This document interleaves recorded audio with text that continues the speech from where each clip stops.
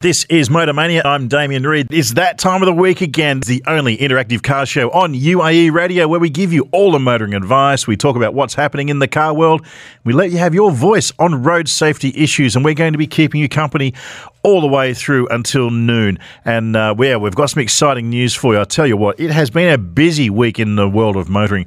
I ducked out and I ducked over to Detroit in the United States to tour the General Motors facility there, their top secret proving ground that... Well, they don't like media being there, but we got a special exemption to go and have a look at some future product there. Some pretty incredible electric vehicles coming our way from General Motors. They're investing $35 billion over the coming years in their electric vehicle market, and one of them is the Hummer EV, which is exciting for a lot of people in this region. I know from personally, people heard that I was going over saying, "Are you driving the Hummer?" Well, yes, I did. I'll tell you what a drive that is. I also got to speak to the boss of General Motors International while we're over there in Detroit, Shilpin Amin, and we'll be chatting to him a little later on in the show. And we'll also find out when we can we expect to find the first ever. Well, Bentley, they're also going electric as well. So we're going to find out when we can expect the first Bentley here in the UAE that is powered purely by electricity. And I've got the answer to that one as well. I've also been speaking to the regional manager here, Richard Leopold, in the UAE. He'll give us all the updates on Bentley in the MENA region. And I'm also bringing you the latest car news with Imtishan Giardo, the partner at Motoring Middle East. He's been driving around in Salalah and has some tips for you if you want to do that long drive before the summer ends. And particularly some wise advice coming given the rains that we've had recently, and how to take care of your SUV in those conditions. All that and a whole lot more coming up. But right now it's time for... Fix It or Flip It.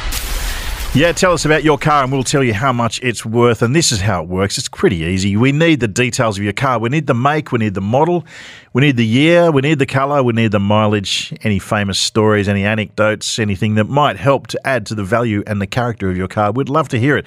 And you can send them to 4001 or via the ARN Play app. And myself and valuation guru Matthew Davison, who is the head of pricing at Algo Driven, will do our best to give you some results. Good morning, Matthew. Morning, Damien. I don't even know where to start after hearing all of that. I heard that you're interested in the Hummer EV. We were talking about it this week. I said to Zena, it's funny you should mention it because there was a lot of chat about it when it was first launched. And you remember they put that video out on social media of the crab walk and it was out in the mountains, etc. And then it's been relatively quiet. And then now people are starting to actually get their hands on them like you have been. I think it's fantastic. 1,000 brake horsepower. Yeah. 0 to 60 in 3 seconds. I mean, for something that's so heavy, I mean, imagine you're in a Lamborghini Huracan at the lights and this huge, big Hummer pulls next to you and then it's gone. I mean, crazy, yeah? It is, I can tell you from first-hand experience, all of that is true. The crab walk, the acceleration, we had 3 of us in the car and on gravel and it was still lightning quick. But it doesn't feel big. That's the thing. It's, it feels quite light and nimble for the size of the vehicle. And they were very encouraging to give us allowing us to push it hard and getting the tail to hang out and getting it sliding around a little bit. So it's not like the conceptions people have of Hummers of previous years. This is a very, very different car, but just a whole lot of fun. And you know what's really smart? They've got this car out ahead of the Cybertruck, the Tesla Cybertruck. And I think that's critical because in the UAE, both of these vehicles are going to be huge hits. I can just picture these being massively successful here. But first to market, first mover is always important. And I think if they can get some volume on the roads, I think that could damage the Cybertruck sales here. Not massively, but it will affect it. Yeah, I think so. And also don't forget Ford have the F-150 Lightning that's on the way as well. And correct. Yeah, it is a bit of an arms race to get the first electric SUV truck on the road at the moment. GM's leading with this one. It's going to be a big one. So, we'll be covering that in the second hour in depth. Had a lot of fun there, and there's some other stuff coming up in future shows as well that I managed to pick up as well. Now, while I've been away, though, of course, It has been raining bucket loads here in this region, and I missed all of it because I was in the air. But one of the stories that made the headlines this week was the floods in Fujairah and how many vehicles were written off. The images of the cars floating, I mean, the insurance companies surely have their work cut out for them at the moment. Yeah, I mean, it's double-edged sword, isn't it, really? Because we need the rain here. Cloud seeding is actually engineered in a real thing, but we do that because, we have to, when there is any kind of overcast, cloudy conditions, we need to exploit that and get some rain out of those clouds. But the byproduct of that is, of course, we get a lot of rain in a very short period of time. And I think when you see those videos of 6 foot of water going down, and then the shops, I'm sure that you've seen these videos where the shops are unfortunately affected as well, and the homes, etc. I mean, it's pretty scary. And ultimately it does feed into the insurance pool. I mean, the way insurance companies work by their nature is money comes in and money goes out, and then they recalculate the premiums for the next year based on how many claims they had. So unfortunately, all these claims do slightly affect all of our insurance across the board. Yeah, and it's just a matter of also being careful out there. I mean, stories of people camping in wadis in summer still defies me. If you're a novice, I guess I can understand the mistake. But if you've lived here for a while, everyone knows you don't camp in wadis especially during the wet season. And sad results, unfortunately, for a few who got caught out. I really don't understand it. I mean, I've learned over the years here that we have so little rain, particularly in Dubai, that when it does rain, I only take essential journeys. And if you think, why? Surely you can drive in the rain. Of course I can. But it's everyone else, and that's the issue. And I try to minimize my journeys when it's raining here. But to actually go into the mountains or anywhere like that, unless it's life or death situation, you shouldn't be out in your cars. I mean, you're just setting yourself up for trouble. And anyone that's listening, if we are expecting rain or it's forecast, just please stay away from these places because you're risking the lives of you and your family, and it's just not smart to be out there.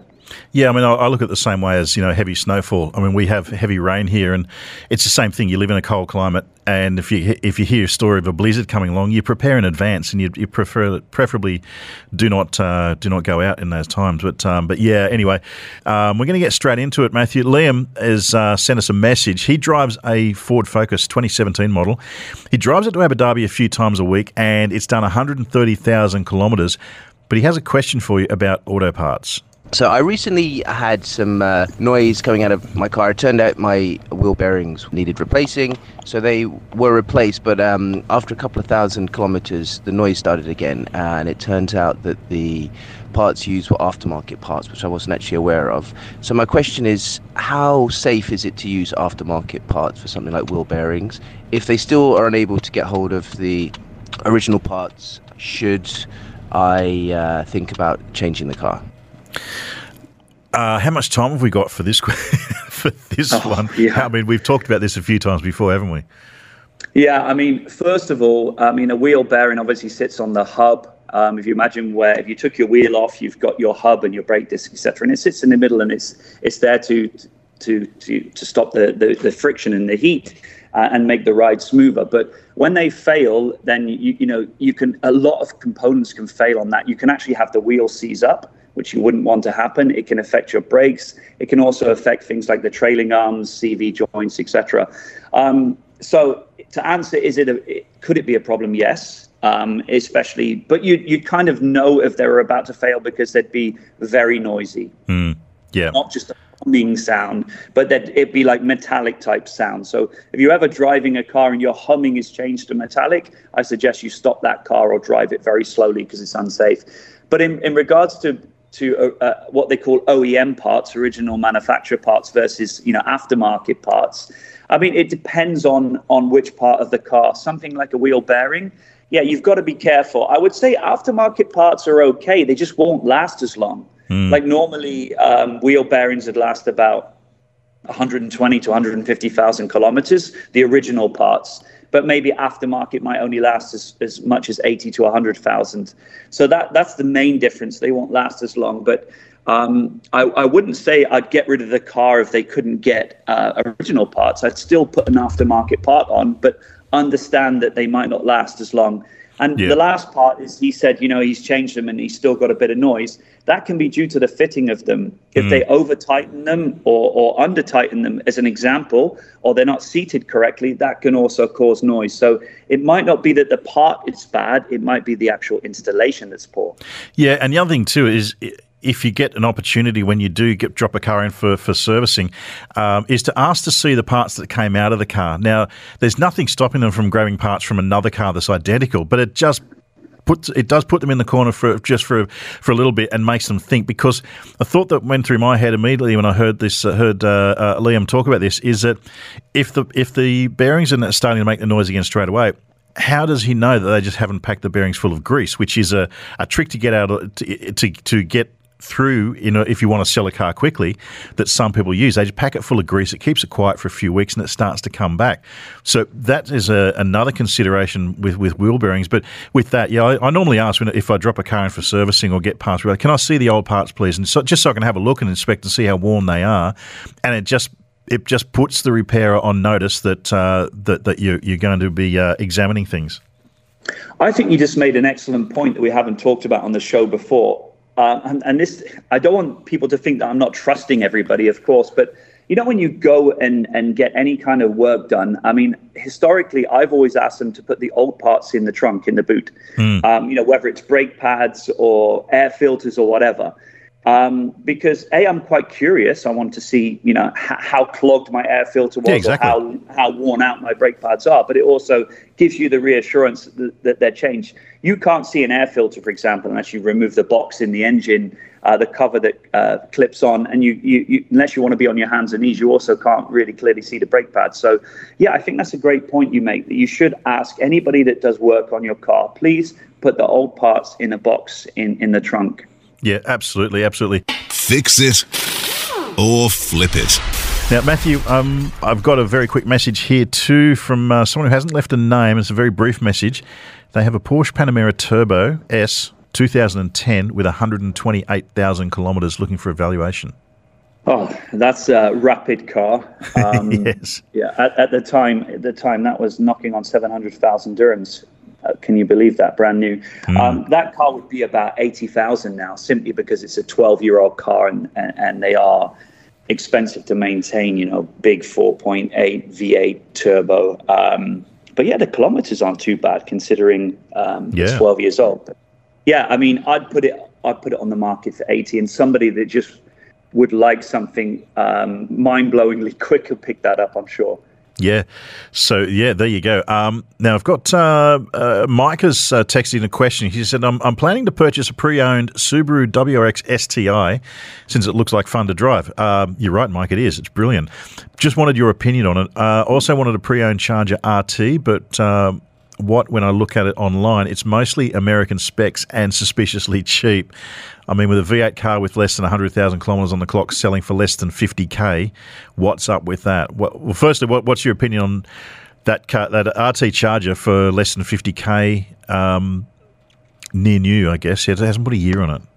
Yeah, we just talked a couple of weeks ago about these cars coming in, and we know the reason why. They're typically insurance write-offs in the States.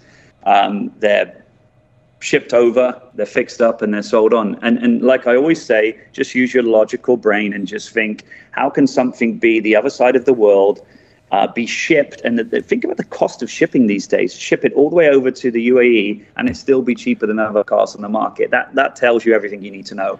And I'm a big fan of buying GCC cars because you can generally trace where it's been. You can look through the service logs and think, right, it's been serviced on time, or you can meet the actual owner of the car, etc. But when it comes from outside of the country, typically the service history miraculously disappears, and you don't know anything about the car, whether the kilometers are genuine, etc. So, that covers that side of it. I'm not a fan of getting those cars. I mean, to pick up the STI, that would be a lot of fun here. Go Go on. Yeah, go on. Yeah, so okay, I was just going to say that you'd be lucky to find less than half a dozen on the market. That's the only problem, and you might have to go back to sort of anything between 2012, 2014. But you'd be looking to get into a 2014 for about 75,000 dirhams, and that is a lot of fun. Great value too. I mean, if you can get one. But the problem is that there are more right-hand drive than left-hand drive versions. So, getting the Japanese domestic market model, or I was just about to say, right now there's one up for auction, but the original two-door one up for auction in Australia. I'm keeping an eye on that. There's another few days to go. I'm not buying it, but I'm just curious to see what that one will go for, because they go for six-figure numbers now. But great fun. But going back to your insurance issue too, just as a point whether we're talking about before the break as well, keeping an eye out on a lot of ridiculously cheap cars hitting the market now, because I fear that people might be getting their flood damaged cars on the market pretty soon. So just buyer beware again. If something seems too good, it probably is. Yeah, and if you ever have a concern, I mean, you should be getting a pre-purchase vehicle inspection anyway before buying any car. But if you do have concerns, then get it inspected and ask whoever's inspecting that car for you to actually specifically focus to see if it's been subject to any flood damage. And they can do that by they'll actually lift up the carpets, and they'll look around the underneath part of the car for rusting as well. I mean, we inspect a lot of cars at Algo Driven, and we see underneath where they've been sat in water, and you can see all of the exhaust is rusted, the underneath of the chassis is rusted. So, yeah, just do your due diligence and get it inspected ahead of purchase. Yeah, for sure. Now, we're going to go to the lines now. We've got Ahmed on the line. Ahmed, good morning. You've got a Chevrolet Suburban. Morning. Hi. Yes, I've got 2013 Suburban, the 2500 size, so it's not the lighter duty, the heavier one. Mm-hmm. Okay. And how many kilometres have you done on this car? It has 100,000 kilometers now. It has full service history. It's a GTC, obviously, yes. Okay, and you're looking to sell, get a valuation? Yes, that's correct. Yeah, Matthew, well, it's the Chev Suburban 2500. It's a GCC car, 100,000 kilometres. Yeah, morning. The kilometres are great. I mean, normally I'd expect to see closer to 160, 170 is an average, and some even more. But these are fantastic vehicles for just moving people around in. They're a big vehicle, and they're thirsty, which is probably the only thing that I would say is against it at the moment. Although fuel is, thanks to God, dropping a lot at the moment. We just had a big drop at the fuel pumps. But yeah, in terms of value, I think you need to get this car out there. And I would put it probably a bit more sensibly, based on the fact that with the way prices, etc., are, and the fact that it is nearly a 10-year-old car. And I would say its value would be about 62 to 65 based on those kilometers. But yeah, a wonderful vehicle for moving a lot of people around. Yeah, how does that sound, Ahmed? That sounds perfect. I had about 50,000 in mind, actually. That sounds perfect. Well, there you go. As we say, it's a seller's market, so it's in your pocket. Excellent. Thank you very much. Thanks very much. Now we're going straight now to Ricky. Now, Ricky, you've got a conundrum here. You've got a Ford Ranger, but it's a diesel, and you're looking to find a mechanic. Is that right? Hey, yes, that's correct. Morning. Good morning. Yeah. So you tell us about your Ranger firstly. What year is it, and how many kilometres have you completed? So it was bought 0 kilometers, 2015. It has done 190,000 kilometers. It was always serviced and looked at Ford until the warranty expired. And now for the last 6 months, the RPM keeps going up and down when I drive at 80 kilometers plus. So the RPM just fluctuates. And I'm struggling to find a good diesel mechanic. Okay. Is it a manual or automatic? It's an automatic Wildtrak. Okay. Yeah, it might be with 190,000 kilometres, Matthew, a slipping clutch perhaps? Possibly, but I mean, it's very difficult unless you're there, feeling and experiencing the fault. But, when you have loss of power as well and intermittently like that, where it's the rev is moving up and down, it can be related to fuel or air as well. It depends when you last had, fuel filters and air filters, etc. changed. I mean, I'd be looking there first of all before I went anywhere else. In regards to getting it maintained outside of the agency, if you search around on Google, there are some pretty decent aftermarket garages. I mean, you want to really focus just on the manufacturer Ford rather than specifically diesel, because there's plenty of these vehicles in the UAE, and there has been over the years. So these guys know how to work with them. And like I said, the fault might not be related specifically to the engine and the engine components. As Damien said, it could be related to the clutch slipping. It could also, especially with those kilometers, and it could be related to something, blocked fuel filter. It could be the air filter needs changing, etc. So I would look around there, but don't specifically limit yourself to looking for a diesel mechanic. Look for a good aftermarket Ford mechanic, because they will know how to work with those Ranger diesel engines. I actually did get an assessment from Al Tire Motors, and they gave me a 23,000 dirhams assessment on that. So it's not related to the servicing part. It's something to do with, it's not even the transmission. I don't have the report on me right now, but it was something major, they said. Okay. Yeah, as we said, I mean, without specifically knowing, what the fault is, it's hard to comment on it. But one thing that I always advise is get at least 2 or 3 quotes, because everybody's going to have an opinion, and especially at the main dealer, it's going to be very expensive. But look, if you've got 3 quotes and they all come back confirming the same fault, well, the fault is genuine, and that's what you need to focus on. And then you can look at what it's going to cost you financially to fix it and who you feel is the best option. But don't rely on one quote. Whatever car you've got, yes, manufacturer is good to get a baseline from, but please go and get another 2 or 3 quotes. Yeah, I hope that helps you, Ricky. And just get a couple of quotes and then take it from there. Fantastic. Thank you so much for your opinion. Thank you so much. Brilliant. Thanks very much. Fix it or flip it. Tell us about your car. We'll tell you how much it's worth, and it's very easy. We just need as many details as possible as we can. The make, the model, the year, the colour, the mileage. Send them to 4001 or via the ARM Player. Farouk. Good morning, Farouk. Good morning to you. Thanks for hanging on. Now, I believe you've got a Nissan Patrol that you're looking to get a valuation on. Yeah, I'm thinking of either selling it or looking for a hybrid, actually.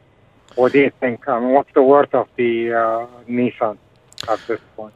Okay, so it's a 2014 model, and you've got 220,000 kilometres on it. Agency maintained. Yeah, are you looking to do you do off-roading with it, regular off-roading, or is it more of a commuter vehicle? The wife does driving. It's the wife's car, so okay. It's on the road. Yeah, so Matthew, what do you think? Hybrids for Nissan Patrol size? Well, I mean, I'll start by answering the question of the value. Farouk, morning. Thanks for calling. Is it the SE LE? Can you just tell me a little bit more about the trim? I really have no idea. I don't know. But okay, if we presume it's the SE, then with that type of kilometers, I think the value of the car is around 75 in the current market. That would be where I would place it if it's an SE. But you need to know that, because there's lots of different trims, SE, LE, Platinum. You need to know, because the price does jump between them. If it was the LE, for example, you can easily put about another 12 to 15,000 on that valuation. But in terms of looking at replacing it with a hybrid, I mean, I don't know what your thoughts are, Damien, but I would probably go down the route of the Lexus. Yeah. I was just about to suggest, pretty much any Toyota product. Toyota is very big on hybrids, more so than full electric vehicles. So every every vehicle in the Toyota range, you can get a hybrid on it. If you wanted to go sort of larger truck size, then you're looking at, say, the Ford F-Series, you can get a hybrid, but that's big bucks. And if you're looking to trade a 220,000 kilometre 2014 Patrol, you'd be digging deep in your pockets for that one. Yeah, there's not too many large size hybrids as well, because by nature of a car being so big and heavy, you do need some grunt behind it. You do need some V8 grunt.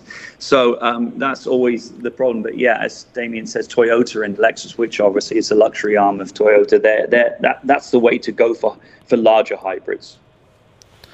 Excellent. Brilliant. Thanks very much. Thanks very much, Farouk. And we're going straight now to Faisal. Now, good morning, Faisal. You've got a question here that I'm sure Matthew can answer very well. You've placed a deposit onto a Tesla Model 3. Tell us more about why have you placed a deposit, and what would you like from us? Hi guys. Hi, Matthew. I just placed a deposit on a Model 3 Performance, which should arrive in October, November. But my only worry is really reliability and range. I've never used an EV vehicle before, so I'm kind of going front and back with this idea. Yeah, look, I think range is becoming a bit of it's becoming less of an issue very quickly. And if you look at particularly with people stepping out of performance vehicles, I've just had a couple of V8s and I've had a couple of supercars I've been testing lately. And I tell you what, I had more range anxiety with the petrol tank running low than I did out of. I've just been driving the Volvo XC40 Recharge this week with no range anxiety at all by comparison. So it's becoming less of an issue when you start looking at the way how quickly some of the heavier vehicles are going through petrol. But Matthew, you're the man in the seat, being a Tesla owner. Tell us your thoughts. Yeah, morning, Faisal. I mean, if you live in an apartment or you don't have access to charge the car yourself at home, then you're relying on the network. But the network here is growing every single day. There seems to be chargers just about everywhere. You can buy a Tesla with pretty good confidence now that you're not going to have range anxiety, and you can download an app called PlugShare, and PlugShare shows you where all the charges are. In terms of the Model 3 Performance, that is such a great car, so quick. I mean, 0 to 60 in 3 seconds. You're going to have a lot of fun, and you don't have too long to wait. I certainly wouldn't look at pre-owned ones.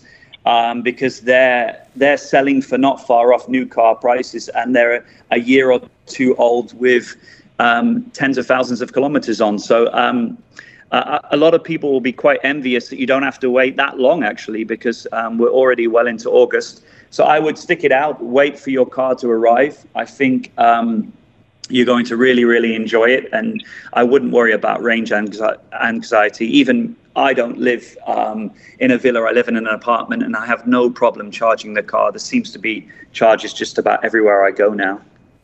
Yeah. And also, Faisal, consider this too. If you are getting a performance car, the Model 3 Performance, as Matthew said, very, very quick. And you compare that to a combustion engine car that delivers the same performance, I would like to compare them and suggest perhaps you might even get more range out of the Tesla compared to a combustion engine car that will get you to 100 kilometers an hour in 3 seconds. How long that will last with a full tank of fuel? So I don't think you really have too much to worry about. Well, I mean, one last question. If I may, is there any issues with the lithium batteries and the heat we have here in our country? Again, a good question and a right one to ask. Now, Great your question.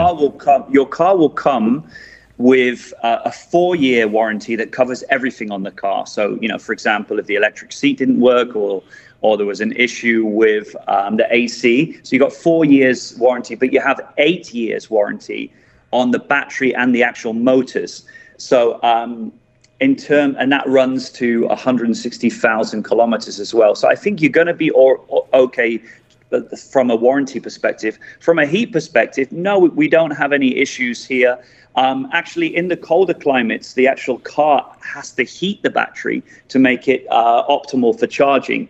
And remember, Tesla is not just selling cars into this region; they sell them into the southern states. For example, Texas, Louisiana, Florida, etc., where in the summer, particularly Texas, has temperatures even hotter than we do here in Dubai. So I don't think you're going to have any issues there. And as I said, from a charging perspective, it actually helps it to be in a slightly warmer climate than a colder climate. Yeah, and the other thing too, I mean, I just came back from a trip to the States with General Motors. I went to their battery factory. They were testing their batteries in 90 degrees Celsius to make sure before they put them into their vehicles. So, you know, they do go through hot weather testing. But also too, with an electric vehicle, you get what they call over-the-air updates. And that will actually, you know, you'll wake up in the morning and find that you've got a bit of extra performance, or you'll find you've got more range, or you'll find a change to your car infographics. Porsche has just recently done that with the Taycan, that they've actually increased the range of the car and also changed the screens that you see inside. So, you know, as the technology improves, it filters through to you very, very quickly.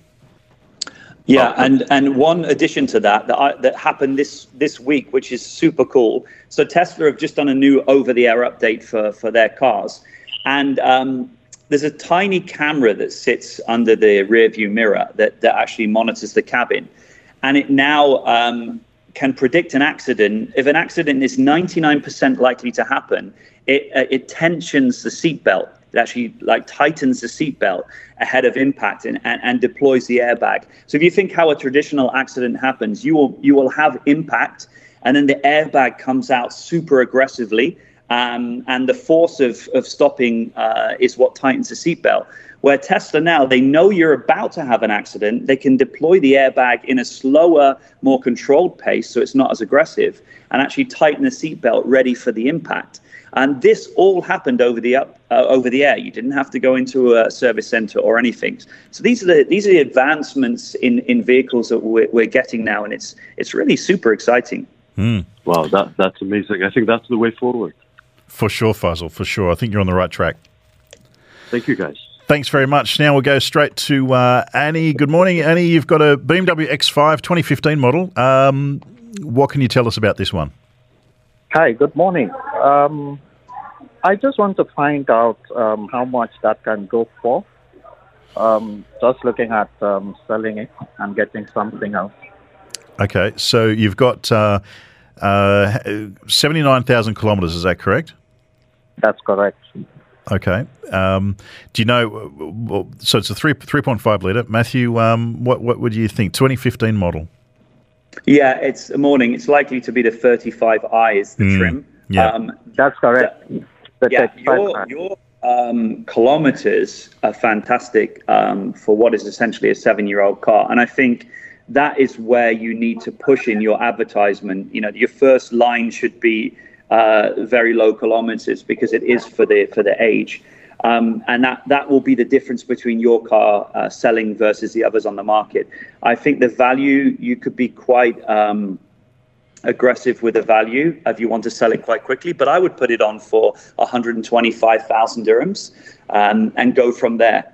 These cars typically are selling with 100,000 kilometers around 110, 115. So I think with your lower kilometers, you could achieve 125. All right. Thank you so much. Brilliant. Thanks very much, Annie. I think that gives me a good sense of what I should be asking for. I appreciate, Matthew. Thank you. All the best. Now we've got a message here texted in for you, Matthew, and this is no name on it, but it's a Ford Edge SEL 2014 model, first registered in 2015, 143,000 kilometres on the clock with full Altair service history, and it still has warranty for another 17 months. Wow. So they've actually taken advantage of something that Ford will do. So you have a 5-year warranty as standard, but you have the ability to then continue that for another couple of years, providing that you've had the original one and maintained it at Ford in terms of servicing. So that's a great selling feature to sell that car with a warranty. I think in terms of price, because the SEL is a sort of mid-trim, it sort of sits underneath Limited, but above the SE. I think value-wise, I'd put it on for 49, just a whisker under 50. Yeah. It feels like a 50,000 car, but you want to get it psychologically at 49. And again, your selling feature in this case is that warranty. So in the headline, first line, warranty, because very few 2014 cars are going to be able to write that comment. Absolutely. You invest in the warranty, it's time to get a little bit back. So put it in there first line. Couldn't agree more. Fix it or flip it. Tell us about your car. We'll tell you how much it's worth, and this is it's easy to do. We need the make, the model, the year, the colour, the mileage. You can send them to 4001 or via the ARN Play app. And of course, I'm not doing it alone. I'm doing it with Matthew Davison here, who is the head of pricing at Algo Driven. And Matthew, it's a busy morning this morning. I've got a text message straight up here from Kevin. It says, "Hey Matthew, can you recommend some garages? My service warranty is expiring soon, and I want to make sure I pick the right place." A bit of a broad one. Hasn't mentioned what sort of car he's got, but reputable garages out there. Yeah, and I will not specifically mention a garage because I want to always remain neutral, and that's the right thing to do. But what I will say is if you're looking for an aftermarket garage, look, just invest an hour of your time and do some good research. I mean, look at reviews, and of course, look how they're written as well. Sometimes I look at reviews and I think, you look at the name, it says Matthew Davidson, but then you think, right, okay, English, British guy. And then you look at the way the grammar's worded and you think he didn't write that. Yeah. That's not the.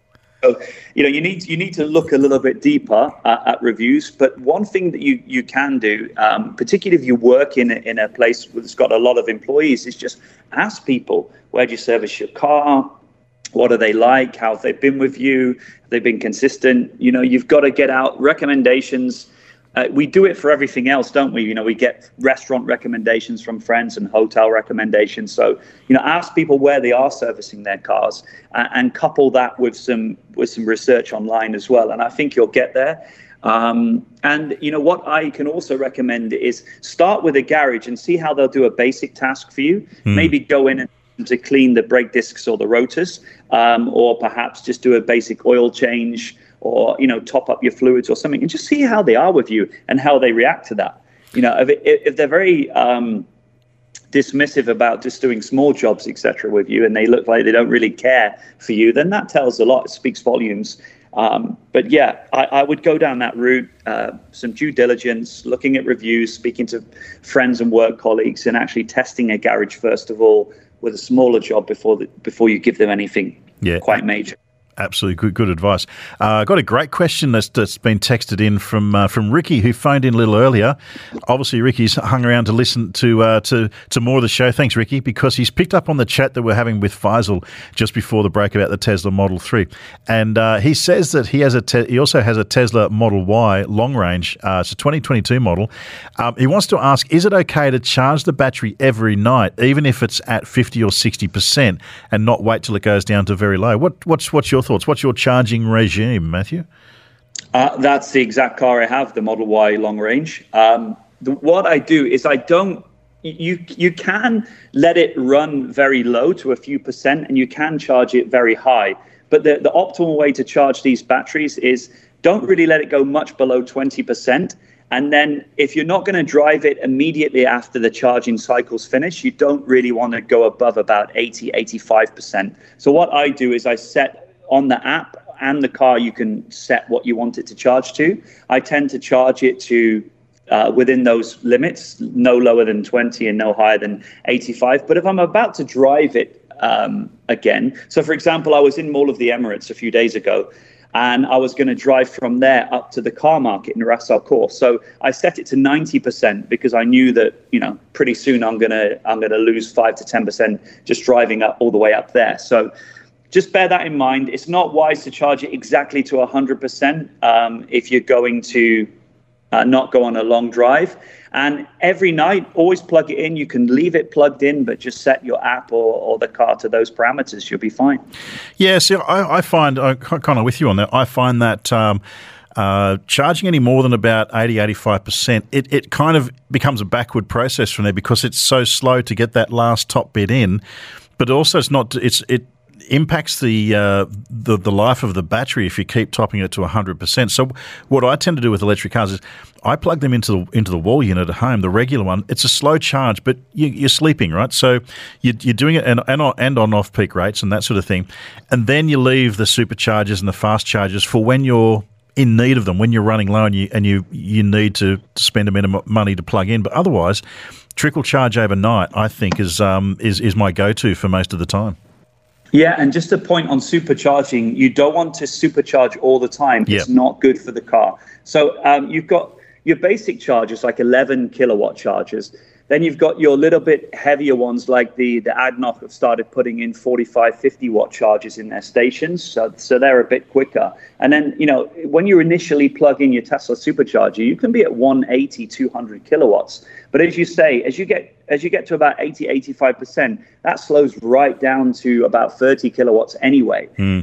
Because it look at it like you're filling something up. As it gets to the top, there's less and less air, and it's reducing, and it's very difficult just to top off that last part. But mix your charging up. I supercharge probably 1 in 10 charges, I would say. And that's the way to go for sure. Yeah, for sure.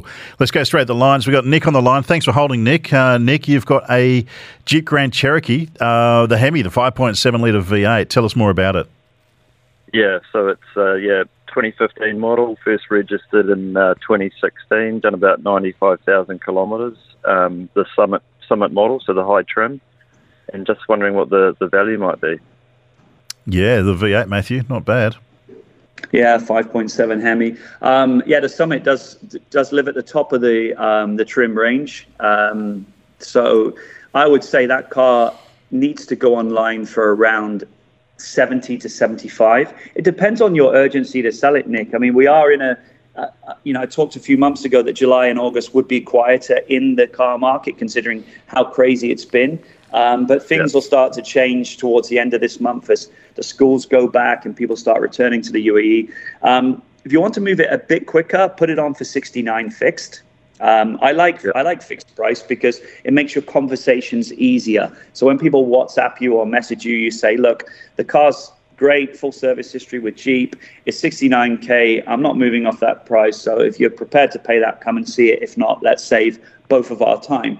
And that's sometimes a better approach because you can deal with things on the phone rather than having somebody come to your home, spend an hour with you, then to offer you 50. Which is not good for anybody. So, that's probably the route I'd go, 69 fixed. Okay.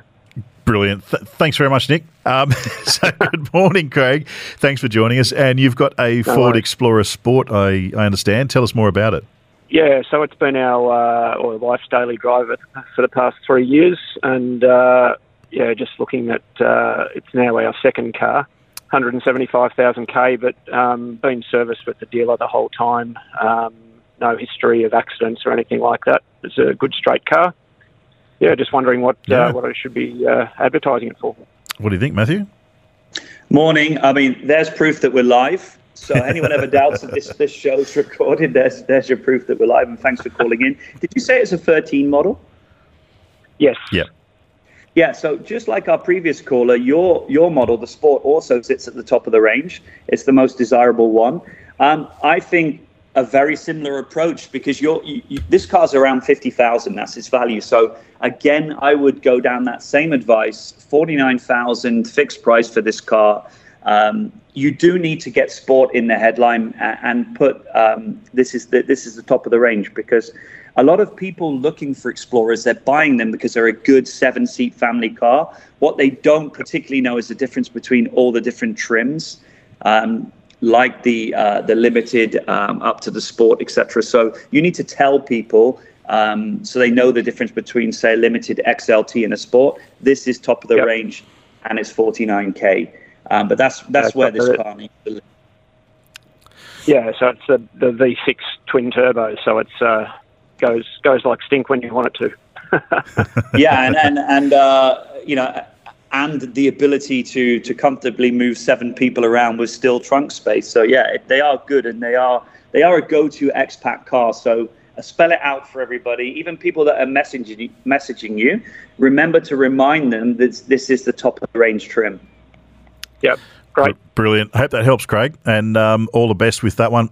And, well, that's all we've got time for Fix and Flip It. What a busy show that's been this morning, Matthew. Thank you so much for that one. What are your plans this afternoon, Matthew? Well, I'm going to hang around and listen to the rest of the show because the Hummer that we talked about at the top of the show, I really want to hear your full review on it, because this genuinely is a car that I would potentially be looking at ordering. I've got into the EV world with the Model Y, but my next EV, I would like to move away from Tesla because Tesla isn't just EV.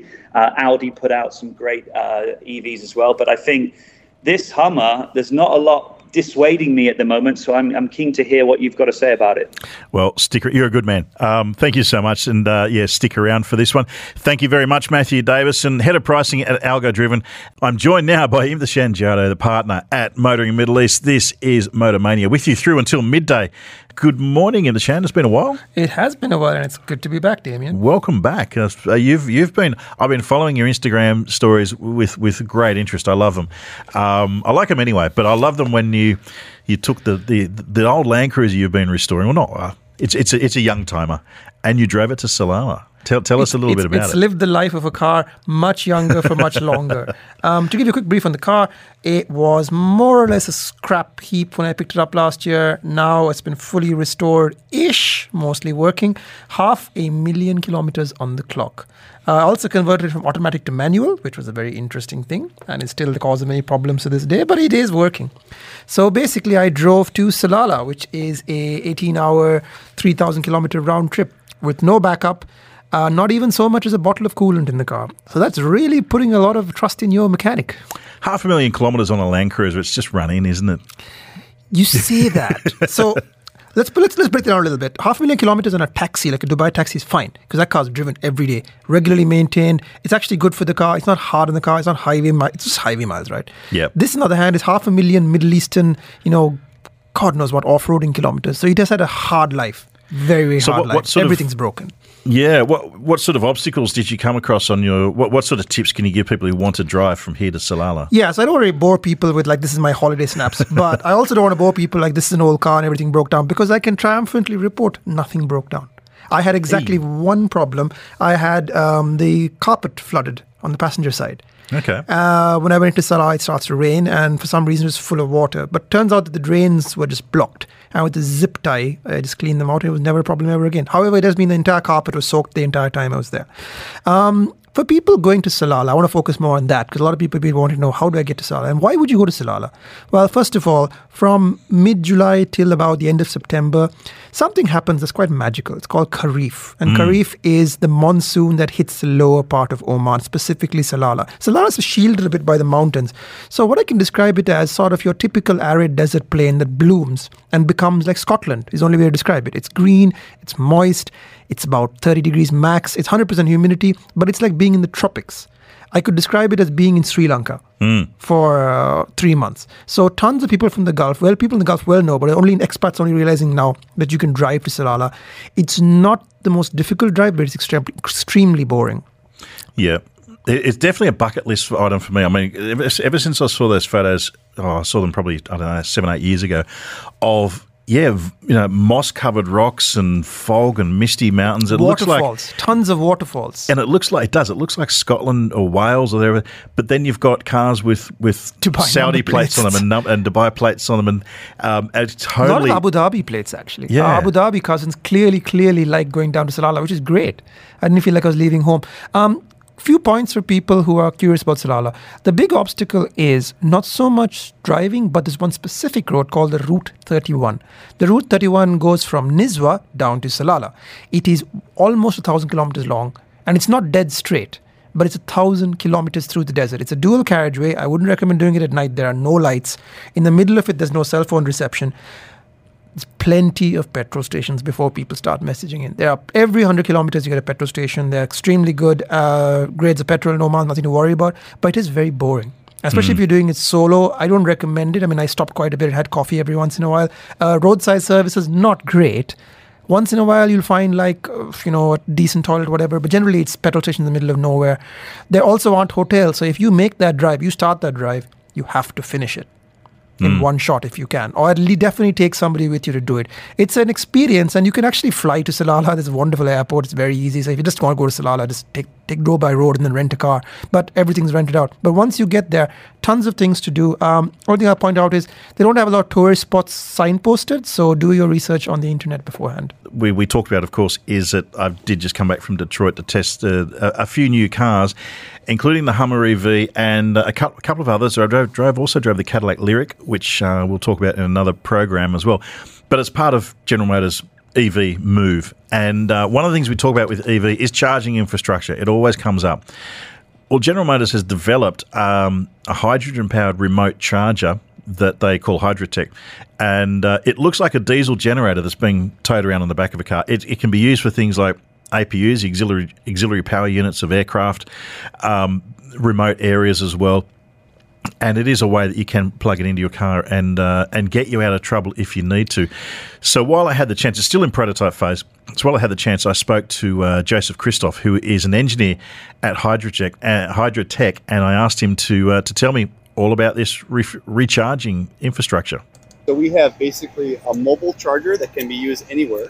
It can be set up in less than an hour, and essentially it can be used in a very remote location or a location along side of a freeway that maybe has an excessive volume of traffic, potentially natural disaster happening somewhere where there's a lot of volume unexpectedly, or even a holiday weekend up in the mountains somewhere and you need extra charging. You can bring this thing in and it does the job. This thing is sized to be about the same size as a diesel generator, but we put out a slightly larger output than a diesel generator does for its size. The source of the hydrogen can be many different things. Here we're just doing a small demo, so we're contained to 4 small cylinders of hydrogen. But this can be scaled appropriately. We did a Cadillac Lyriq launch in Park City, Utah, where the charging infrastructure was a little bit lighter than you'd expect for that amount of vehicles. And we had a semi-truck trailer full of hydrogen. I think it was 800 kilograms of hydrogen there. And that would power equivalent of about 37,000 Cadillac Lyriq miles. So essentially we could run a show, charge back to back to back. We could put this in a remote location for a month or months, depending on usage. We can hot swap, so we can have several trailers, and this thing can essentially run continuously if needed. Sometimes if there are permanent DC fast chargers going in, this is a great thing to basically be able to test the market, basically be able to put this in place while the DC fast charger is permitting's coming in, concrete cutting's coming in. Essentially, it's a great temporary solution. Yeah, so that was out in the field. We were in the middle of nowhere, and had 5 gas cylinders in the back of a pickup truck, which was attached to this charger, and that was basically giving us a lift home in essence when the car was getting low. So can I ask, is this basically a hydrogen-powered power bank for your electric vehicle? Yes. The kind that we carry around with us? Yes, absolutely. It's a power bank. Absolutely, yes. And we conducted an interview standing right next to it whilst it was operating, so it was quiet. Oh, yeah. That's different from like a typical petrol power generator, right? Yeah, absolutely. But it can be used for things like storm damage, towns that have blackouts, for instance, or areas that are struggling with power generation as well. So it's useful for that kind of stuff as well. So, but they're getting around the idea of answering that question of charging infrastructure and what can we do. So, yeah, it was an interesting one. Speaking of all of this as well, I don't know if you picked up this story, but this story just came through yesterday, Nishan, that Lamborghini has said that they are banking on synthetic fuels for their large combustion engine supercars. Now, they're still building hybrid and electric vehicles, but they've been lobbying along with Ferrari and the other Italian manufacturers, Pagani as well, I think, to get an extension to the deadline to go all EV. And now they're saying that they're banking on the synthetic fuels to keep their hero models alive. It makes a lot of sense. These particular brands, Lamborghini, Pagani, Ferrari, their whole USP is the sound their engine makes, the thrill of going through the revs. When they become, inevitably, as they must, another electric manufacturer, their entire USP evaporates, because a Tesla, you could argue, is faster than most Ferraris now. The common garden Tesla that you see running on Dubai streets. So why would you buy a Ferrari? Obviously the brand. But for them, they're banking on e-fuels to keep those V12s and V8s and V6s now running as long as possible. And of course, they're all linked to Porsche, who is developing this as a whole. So they have a vested reason, except Ferrari, of course. But yeah, e-fuels will keep it going. Whether it'll achieve mass market manufacturing, I'm a little skeptical because it's quite a big ramp up from where they are now. It's basically a hobbyist thing to, okay, we're going to start producing it en masse for the entire world. Yeah, well, see, Pagani being a very small manufacturer, they said that they actually put the brakes entirely on producing EVs. They said, no, we're not going to do it. Then they retracted that statement within hours, saying, well, we're just going to do a little bit, because they're a small company. And the cost, as we were talking before, $35 billion from the big guys, GM, as one example. The cost is not insignificant. I don't see Pagani existing beyond the end of the electric vehicle. Unless they partner with someone. They're going to get bought by Rimac or somebody and be a classic subsidiary. Example, I was just about to say, Bugatti has obviously sold out to Rimac for pretty much that reason. And they're part of a big company. They're part of the Volkswagen Group. So everybody's going to be a part of the Volkswagen Group the way things are going. That's the way it's going to be. Absolutely. Text message coming in. Great show. I always listen. This is from Finn. I used to live near Normans Park in Bromley, Kent, and they held the largest one-day car show in the world. Have you been? I can say, Finn, no, I haven't been.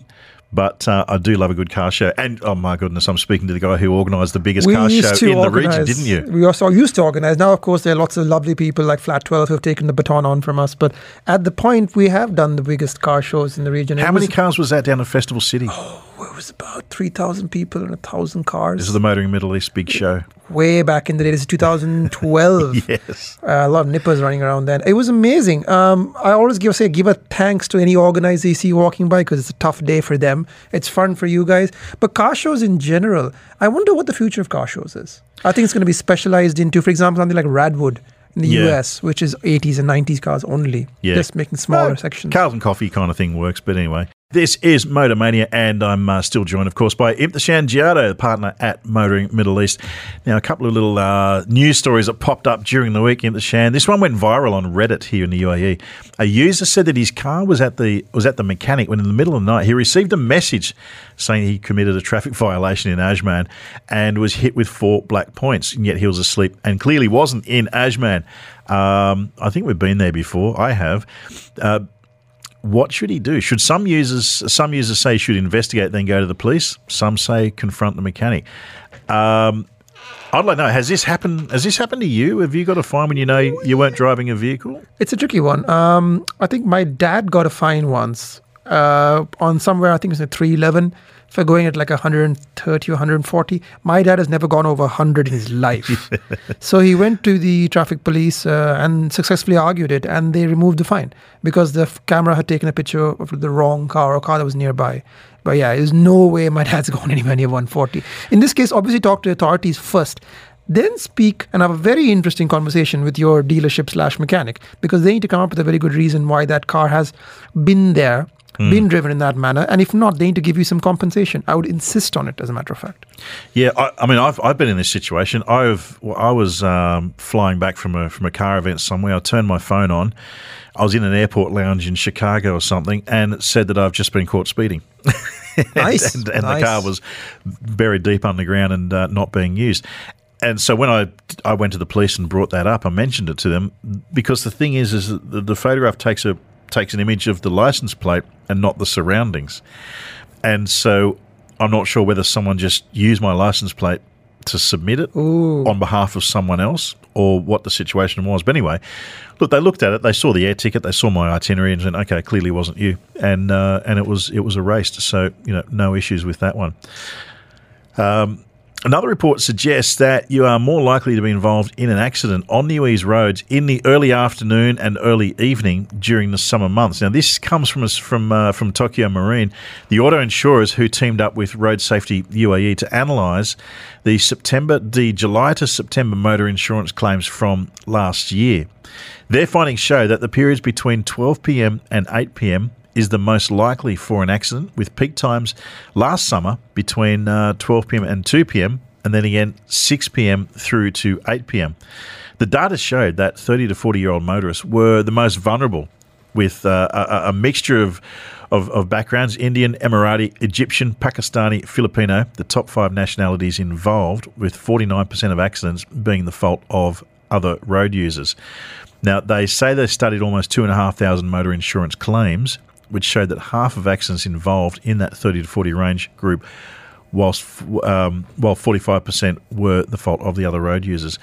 Interesting one. Now, before we start getting text messaging about picking out nationalities, I would like to make it very clear. I was warming up for that, so I really want curious to see what you're going to say. Go on. Make it very clear that percentage-wise, there are probably more of those nationalities on the road than others because they are professional drivers, whether driving delivery vans, courier vans, just taxis, more of those Ubers, people. or trucks, or there's more of them around. So they're more likely to be those nationalities. I'm just going to stand on my soapbox. I don't see the point of breaking down by nationality or making generalizations like that. It's absurd. On the other points, I think the data is quite interesting. It's definitely quite interesting. I think it's summer, and we used to, if you remember back not too long ago when Ramadan was right in the peak of summer, it was a real no-go zone, wasn't it, to stay off the roads? Ramadan's always tough because you have people who are fasting. And you can't, by the way, looking at the car, work out who's fasting or not fasting, just like you can't work out the nationality of the person driving it. But it is tricky. I mean, in those times of day, just try to avoid being on the road because people are either in a rush or they're slightly low blood sugar, which is a bad idea. But the time, 6 o'clock to 8 o'clock, most accidents, isn't that when people are going home? I.e. the most volume of traffic is on the road, i.e. the most accidents. Yeah. So that just explains itself, doesn't it? Yeah. You're going to have the most... And again, we're talking about the style of accident. The grade of accident. It could be a minor fender with a headlight, or it could be like a major smash-up. What are we talking about? We need to get more granular with the data. What was the other timing? 2 to 3? 2 till 6 p.m. 2 till 6 and 6 till 8. Hang on, so it's just 2 till 8. 2 hang on, I'm digging back out. No, it's from midday till 2 p.m. and then from 6 to 8 p.m. Midday till 2 is interesting. I think that's because at midday to 2, and we have a similar problem bizarrely in the desert. At that time of day, the sun's directly overhead. It's extremely difficult to see, especially if you're not wearing polarized sunglasses, which a lot of people aren't. So it's hard to judge distances, which we can't see shadows in the desert. And I imagine it's probably not the best time. It's the hottest part of the day. Maybe that's it. That's just my theory. Also, too, it's a school run time as well. Again, peak traffic hours. Yeah. So it's a bit of a non-story. Yeah. Roads are busy. Traffic accidents happen. Absolutely. Now, getting back to, I'm going to loop back to your drive recently down to Salalah and tie that into the floods that we had last week here in Fujairah, because you did go through a bit of rain. Now, it's a fantastic place to go off-roading. We love it. We go camping, we go off-roading. But the weather, honestly, and I said to Matthew Davison in the first hour, I find it crazy that there are some people who are camping in wadis in summer when we've got this issue, obviously when it floods and rains. And just, driving in general during this time of year, you've got to be careful when you see the clouds. You think it's fine here and you think you see a few clouds, but you go an hour out of here into, say, Ajman, and you're in the middle of a flood zone. The safest place to be, bizarrely, is the desert. Because the desert doesn't have floodplains, doesn't have wadis. When you're out there camping, and anybody who's been out in the rocks knows that the situation can change very quickly and very dramatically. So a lot of people go out there because they think it's a bit of fun. But you could end up in a really bad situation. And obviously there have been fatalities almost every year as a result of rain. These people don't have the right experience. And it doesn't matter, by the way, what car you have. You could have that brand new Hummer EV. You could have a Raptor. You could have a Prado. It doesn't make a difference. When the rain comes, your car is a pebble in the sea. Absolutely, for sure. I mean, all you have to do is you've got to get a couple of inches of water. It lifts the car off the ground, and then you're a boat. Then you're a boat you're a canoe without a paddle. And this is what people need to understand: is that if you see a sign of that, just stay away from even like crossings that go through floodways and that sort of thing, because it becomes unpredictable. You don't know how the car's going to react. And it's not just the wadis; it's also the roads. As we saw from the terrible pictures coming out of Fujairah, a lot of the roads were affected. Roads broke, bridges broke. I mean, when I was in Salalah, there was a bridge that was washed away near the beach. Yeah. So these situations can, when in doubt, be careful and don't go there because you think it's a fun thing to do. Be aware that it's a life-threatening situation. And if you're running big desert tyres, big 37-inch rims, that's a lot of inflated air in a rubber buoyant tyre. So it becomes effectively, again, it becomes a wonderful canoe. Pontoon boat. Absolutely. So, yes, do be careful out there if you're going for a drive and you see some clouds in the distance. And having said that, do go down to Fujairah and support the local businesses. They need every bit of help we can to get back on their feet. So make sure you go down there and shop in their eat in the restaurants and shop in their malls. And if you're going to go out there, just be respectful. It's a terrible tragedy. So don't go there taking pictures and taking selfies. It's a terrible thing. That's it. The emirate is still recovering very slowly. Absolutely. Good advice. Good advice. Now, another point that popped up this week, Rolls-Royce going to the other end, going to the other extreme, they've opened what they call a private office in Dubai. Now, it's the only one outside the UK, and it's a dedicated client meeting space. It's the only one outside the UK.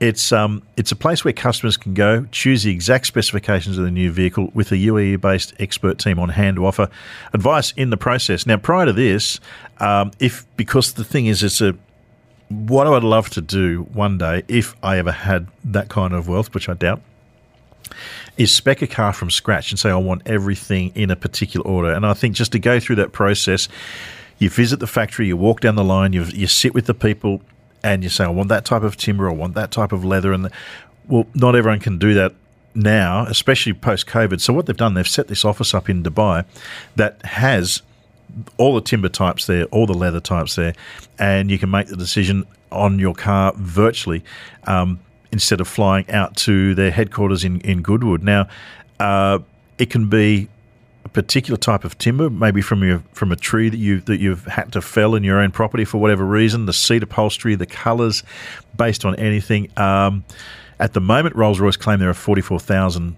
different hues, but you can choose your own. The whole lot. I mean, would you go to that extent? So why do people customize cars? For example, I painted my vintage Land Cruiser basically BMW orange. And not just because I want to be seen on the road, it's a very good way of not being hit by a car if they can see you coming. And I also put gold wheels on it because that looks just ridiculous, and why not? Why do you customize a car and not just buy one off the shelf? Why do you buy an off-the-shelf suit? You want to tell a story. Yeah. And that's kind of what these cars are. We took a very good example right now about the tree. Somebody takes a tree off their property, whether it's suitable or not. I don't know if Rolls-Royce would actually use it, but they probably incorporate elements of it into the car. They're telling a story that they tell to their friends. They're like, look, this is a tree from my property. This is a piece of color that my wife really likes on one of her dresses. This is something that, I coordinate myself with. So it becomes more personal to you as opposed to just buying something that anybody with money can go in and walk in and buy. Similar with my car. The BMW is a tribute to my old BMW M3, which I had about 10 years ago. So again, not everybody else knows about it, but I know about it. So most people are like, why would you paint that color? Because I'm telling myself a story every time I drive it. So that's why you do it. Would I do it with a Rolls-Royce? No. And the reason for that is very simple. I don't have taste. And I want somebody from Rolls-Royce. Yes, you do. I've seen the Land Cruiser. I love the colour. Thank you very much. You're very kind. But that was a lucky. You can always hit an arrow once in a while in the dark. I would like somebody with impeccable taste and, lives in a castle to design my car and come up with a beautiful color and come up with something I haven't seen before. I like to see what they can do.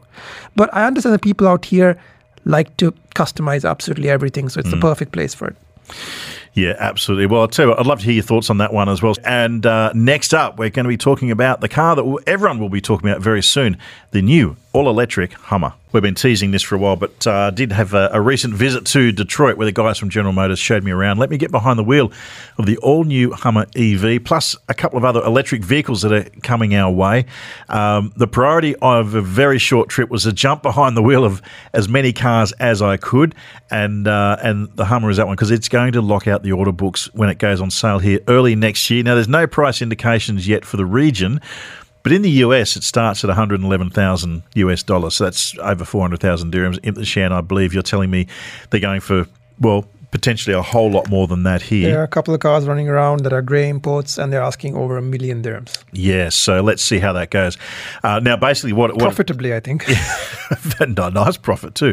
It's powered by a 24-module battery pack. That's the Ultium platform, 213 kilowatt hours. It's the same battery architecture that underpins the new Cadillac Lyriq that's coming. So it powers one motor in the front and two motors in the rear. It has a range, they say, of 530 kilometres. The battery pack itself weighs 600 kilos, so it's not light. It's a two-stack battery pack.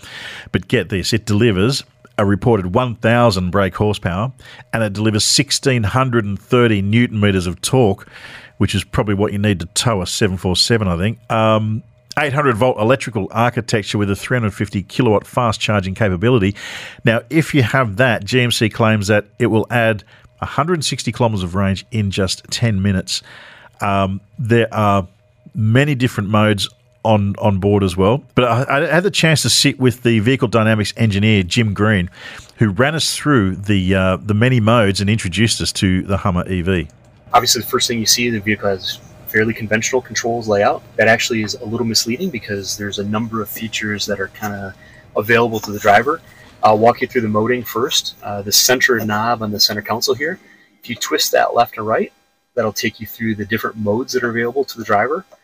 So the driver can select a mode such as normal mode, which is what you'd use during your normal day-to-day driving.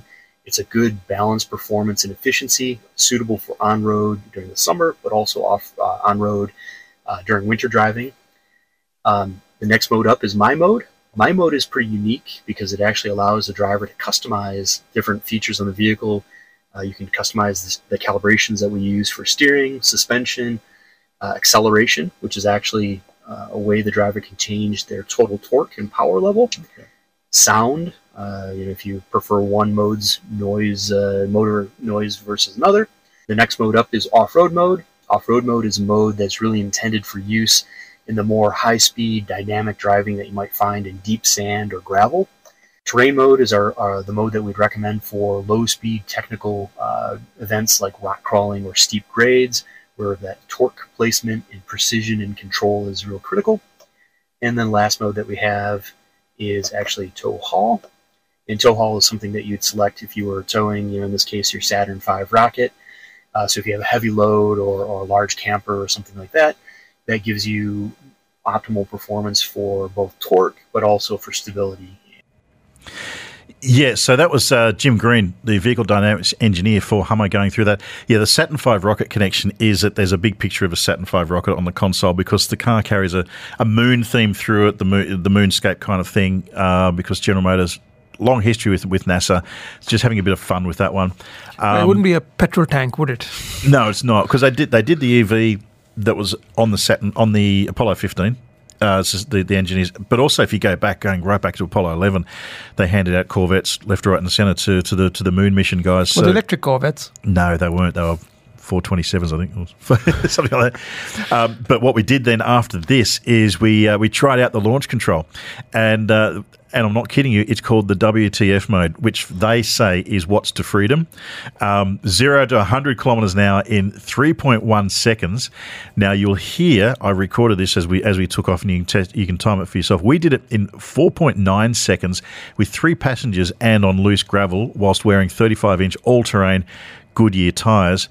And then after that, we did the downhill brake regen test, and you'll be able to hear that too. You can use one pedal if needed, so there's no need for downhill assist. And it made for interesting driving.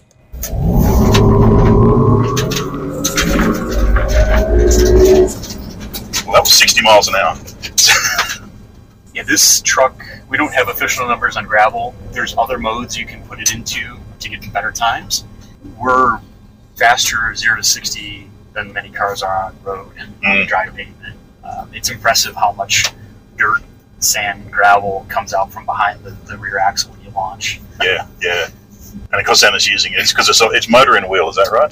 Not motor and wheel, it's a drive unit in the center. Okay. Half shafts. The real benefit, though, is with the electric motors, you have very little latency in that response, so there's no waiting for a transmission, there's no waiting for a shift point or a torque converter to wind up. Yeah. It's nearly instantaneous torque. So on a steep dune climb, the real benefit of the motors is that halfway up, if you find that you haven't carried enough momentum to climb that hill, you can dip into the power that we've got, and it's just instant torque and it completes the climb. That's right there. Really gives you better performance, but also lets you be a little more controlled, so you don't have to carry all that speed, anticipating the latency in that normal engine and transmission response. Drive up. Yeah. This is a great opportunity to see the camera views. You can do the split screen like we had earlier, or the single view here, and this really gives you that nice view as a driver where you can see up and over these obstacles that you normally... So that's great, because all I'm seeing right now is just a hood into the sky, and that gives you the view of what's below. Okay, so we can regen with that. Oh, interesting. So it doesn't have like a downhill assist as such, it's just with the regen? Yep, so we can actually do that. We'll use the L here rather than the paddle. Yeah. And the driver has a number of different selectable regen levels. So drive, you get kind of a normal level of regen that's meant to mimic the mechanical system or an engine that you'd find like a normal truck. When you go to L, there's an increased level of regen that comes out of that where I find L to actually be very comfortable driving because it allows me to essentially come to a low speed with really never leaving the accelerator pedal. Would the regen pedal actually bring the car to a stop? So on Hico, if you're on level ground, the regen pedal actually will bring it to a stop and hold it. Mm-hmm. The driver can also go to one pedal drive, and there's 2 different levels of one pedal drive where it'll automatically do the stop for the driver. Between regen and one pedal, most drivers are going to kind of find their preferred mode and live in that all of the time. Yeah, so that was a brief run in the car. You could see how the acceleration was really impressive considering. It sounded violent. It was. It really was. It was generally supercar quick, under 5 seconds on my own stopwatch based on that audio itself. But then we got to the fun stuff, the crab mode. The crab mode on this vehicle, what it does, it uses four-wheel steering to let the car move sideways and drive diagonally at low speed. So if you tried to negotiate a trolley in spinnies and it just wants to go at 45 degrees when you're trying to go straight ahead, that's what it's like. But it's ideal for, say, large rocks or obstacles in tight ravines where the front wheels clear it, but then you risk puncturing the rear wheel. So you can just turn the wheels all parallel and the car moves sideways. The rear wheel steering, it moves by up to 10 degrees, and there's 1 degree rear wheel steer for every 1 degree of front steer angle, which cuts the turning circle down by 2 meters. Now, this gives it a turning circle about the size of a Honda Civic. So it's a Spinny's Car Park Superstar. Yeah, phenomenal. I mean, we did a 360-degree turn on a very, very narrow piece of country road. Did it no problem. I would argue tighter than any front-wheel drive car that I know of. Interesting stuff. So then we did wrap it up, of course. We did have to do a speed run. We'll make a left. Yeah, this truck is very comfortable driving in gravel and sand. The first trip that we made after our winter development, we went down to Yuma. We have a gravel handling course there. And I came out of a corner sideways at about 90 miles an hour. I hit 100 and I realized I have to think about braking points on our gravel course. Yes. I've never had to do that in any other vehicle. And that was when the light bulb kind of went off and was like, oh, this truck was made for this. Because it's like all EVs, it's deceptive. You don't realise the speed you're doing until you're there. Yeah. But I mean, power, the ease, the torque of delivery, the 3 motors give us high level of control there. So it's very comfortable to drive at that. Yeah, so after you got out of the car, then had the chance to speak to the Senior Vice President of General Motors International, Shilpan Aman, who described why General Motors decided to bring back the Hummer to start with, the brand itself, and also why they decided to make it an electric vehicle and, in effect, be the torchbearer for General Motors' $35 billion investment in electric vehicles. We wanted to redefine the Hummer to be something more when we think about sustainability and leaving the world in a better place than what we left it. So I think leading off with the Hummer to demonstrate our capability and the fact that you don't have to make trade-offs in your experiences in the vehicle. And we've actually added many more functionalities and experiences and capability to that product than we had in the past. But now it's done under an EV platform that's done in a sustainable way. Yeah, and the thing is with EVs now, the development time is now massively reduced because they use what is called a skateboard chassis. Essentially, it means it's one platform. In this case, it's the Ultium platform, they call it, which houses the batteries and the wheels. It connects them together with the motor all together in one unit, and you plug the body on top. Here's how he describes how it cuts down the development time. The nice thing about when we've designed and developed these platforms, the time between bringing on even the initial one to start of regular production from when you design and develop it to start of production has tremendously reduced from an ICE and combustion engine. So what used to take us 5 years, the Hummer we've done under 2 years. We'll be able to bring to market quicker when we learn of a customer insight and a pain point and want to resolve it. We can design, develop it, bring it to market so quickly that you're still at the heart of when those customers need that type of product. Now, what that means, of course, as well, is that we no longer will have region-specific cars. We won't have cars made for North America, cars made for Asia, left-hand drive cars, right-hand drive cars. I mean, there'll still be left and right-hand drive, of course, for the market, but it means that every car will be available virtually for every market, made as a single unit, and then very quickly adapted to left and right-hand drive. Here's the exciting part of a purpose-built electric platform framed up from our Ultium battery systems into a product portfolio that applies for everyone. No longer do you have to design and develop unique engines and transmissions and go through calibration and fuel development. As you take these products around the world, we can efficiently now just scale these products and make them available around the world. The other part of this is the conversion between left-hand drive and right-hand drive becomes still something we have to design and develop up front into the architecture, but much more simple when you don't have an engine sitting in front of you that limits your ability to provide these products with right-hand drive.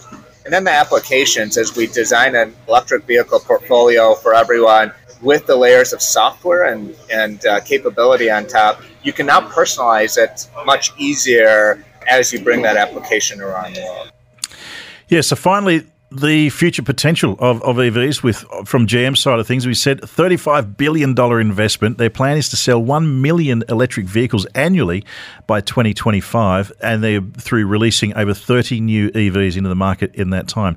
Now, this big SUV, the Hummer, opened GM's Factory Zero, which is at Hamtramck, Detroit, and that follows a $2.2 billion makeover to build all-electric trucks in there. There's also going to include, and I had a quick look at it, the Silverado, fully electric Silverado, and also a fully electric Sierra Denali. The Cadillac Lyriq that uses that same platform, well, that's going to be built at a different place, at Tennessee, and we're going to cover our first drive of the Lyriq soon in a future show. So we're also going to have, I'm hoping, a very special guest in the studio for that one. So I actually think as you experience the portfolio of EVs, you're going to recognize different fulfillment in what it brings. As the software layers come on, as autonomous vehicles come on, semi-autonomous vehicles come on, connectivity comes along with it. And I think the customers are about to redefine where they want to be in a product line. And so we're building a broad range of products that now are globally scalable, so we can be agile enough as the customers define where they want to be.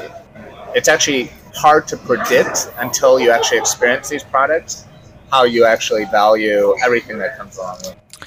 So that was Shilpan Arman, Senior Vice President of General Motors International, and this is Motormania. We're talking about Bentley to find about their luxury car brand's carbon neutral goals. Bentley is going fully sustainable. They're launching a plan called Beyond 100, which is a pretty ambitious plan that they've outlined. The luxury car brand is pouring millions into this and has some aggressive initiatives to make this happen. They include, of course, fully electric models, a carbon neutral factory, and they're working with governments around the world to support this goal. But will its customers get on board with the changes and want to drive an electric Bentley? Well, I spoke to the boss of Bentley in the MENA region, Richard Leopold. He is the regional director of the UK, the Middle East, Africa, and India. The other day, and I asked him firstly about the brand's plans to go carbon neutral here in the region. You know, this is a new subject, particularly in the Middle East. So the first thing is doing the assessments, understanding what impact you have as a business on the environment. And that includes obviously using the cars, transportation, electricity consumption, gas, oil consumption, etc. What we're doing this year in the Middle East is getting a report done for each of the sites and then looking at, firstly, offsetting those carbon emissions through a certified credits program. But more importantly, it's about saying, okay, where is the consumption taking place in your operations, and what activities and measures can you take to reduce the year-on-year footprint? We're less interested in doing the offset program. We're more interested in understanding how we can actually reduce the footprint over time. We did that in the UK last year. They've already applied a lot of the learnings and best practices at the retailers, and it's quite fun. You know, the retailers engage together, share their best practice. It could be anything from water bottles to the use of different fleets for transportation, etc. Yeah, so the next thing, of course, I asked him about carbon neutral synthetic fuels. That's becoming a bit more of a talking point by the week. And is that something that they are looking at using? Already our operations on site are using synthetic fuels. In fact, when we did the Pikes Peak last year, I don't know if you know that, but the GT was running on synthetic fuel. We have experience on this subject. Probably, 12 years ago, we did have 100% flex fuel on all our vehicles. We were probably a little far ahead of the game at that point, but we were quite interested then in bioethanol. It was more the biofuels as opposed to synthetic, but the same approach. You're creating a fuel for the car that doesn't have the fossil fuel impact. We're actually quite familiar with it in the vehicles, so we're monitoring it. The challenge we had previously was simply the infrastructure. So we prepared all the cars. In fact, it was 100% of the vehicles had flex fuel technology. Not many people know that. And then we were saying to the governments around the world, okay, can you step up and get the fuel out there? And there wasn't the momentum behind them. Yes, we have pockets, Scandinavia, Brazil, of course, Sweden, which is where I lived, and one of the reasons why we tried it out. We say very few markets. So the reality is you go with the technology that is of choice, and at the moment that's clearly electrification. Yeah, so the talks are ongoing with Dubai and Abu Dhabi municipalities about their charging infrastructure, as it is with a lot of importers and distributors here. But Bentley has a reason to push ahead further, because they're introducing their first battery electric vehicle into the Middle East in 2026, so not too far away. And then I guess the question we had to ask was, how do you deal with customers who are used to the current Bentley?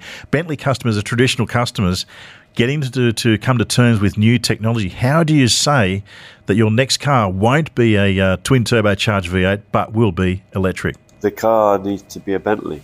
So absolutely it needs to be the best it can be, the pinnacle of automotive, when we move to a different drivetrain. So yes, you will see still the craftsmanship in the vehicles. It will still have the effortless performance that you'd expect with a V8 or a W12. So we don't wish to compromise the performance or luxury. In fact, we'll do more of, and probably focus even further on the interior environments, etc., which with the BEV cars, become more spacious, and you have that luxury of space there. So it's definitely just evolving it. We have tested it though. We did do the EXP 100 GT 2 years ago. That was electric, and we presented that to customers and said, well, what do you think? And of course, first of all, they're overwhelmed by the design of the car, the amazing interior, the potential benefits of things like autonomous drive. If it drives as it should drive, I'm open. I think we did a survey recently, and already over 25% are saying they would want their next car to be electric, and we expect that to go up very rapidly now.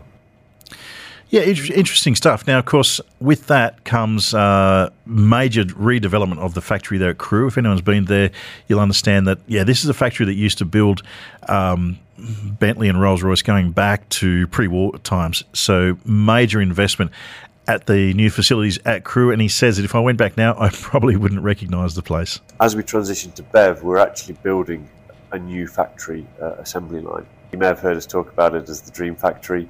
What that is a much more flexible way to build vehicles. So you don't have the traditional line at a fixed pace. What you have is these robots taking individual vehicles through a chain of activity. And so what that allows you to do is, if you've got a car that's got more bespoke and needs a lot of extra work on it because of the customer choice element, that car can just come off the line, go elsewhere, have Mulliner seats fitted, different bodywork if necessary, and then it can rejoin the line.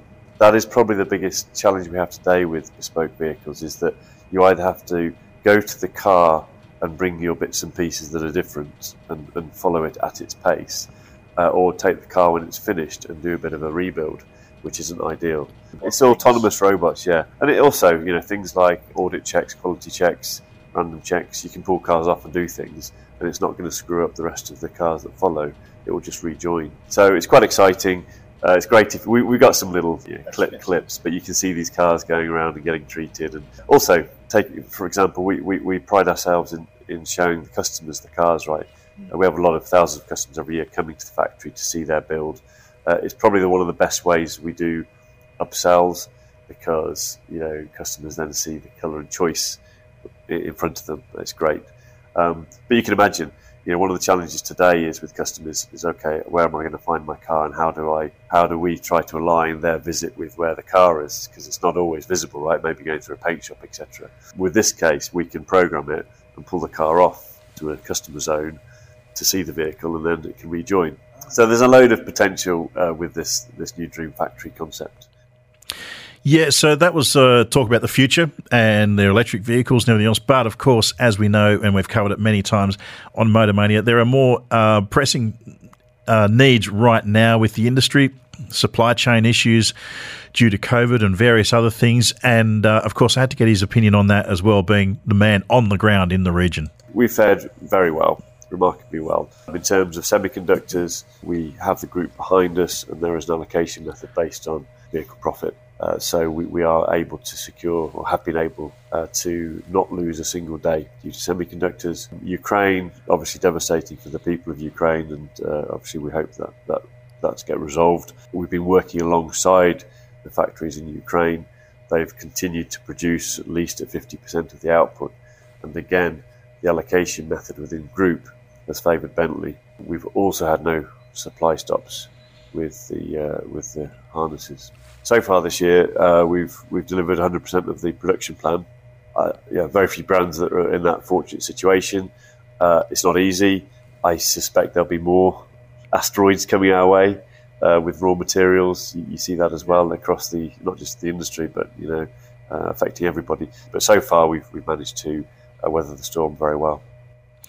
Yeah, and so finally, of course, you couldn't leave the showroom down there on Shakeside Road without asking him about the latest models that have just been released here. We've had the S range on the Bentayga previously. It's in the showroom right now. It's gone down very well because it's a nicely priced uplift to our standard range. It's sportier, it looks the part with the black kit. The directional wheels look fantastic in the black and the machine finish, and it's got the nice contrast interior with the Alcantara, a bit more grippy, as well as the leather. So it is going down very well. Historically, we've sold 25% or so about 1 in 4 of our models. I expect that to continue on Bentayga, and as you say, we're now introducing that onto the Continental range, and I think that will be quite a big seller on that as well. That's for 23 model year. So landing in the region towards the end of this year. And we're also sat in front of a GT Speed, which is our pinnacle performance model for the range.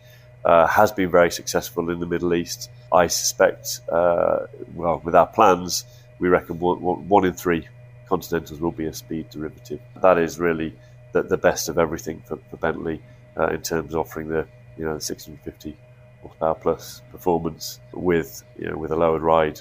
And a fantastic interior also with the contrast colour split. So, exciting time for Bentley. The models have never been as fresh in terms of the portfolio. One of the things that we are doing that is new this year is trying to also not just develop the sporty derivatives, make sure we offer cars in the luxury, refinement, wellness field. And we've recently communicated an Azure lineup, which is to cater to those customer preferences. That is a derivative or a model, if you like, that will be available on all of our body styles today.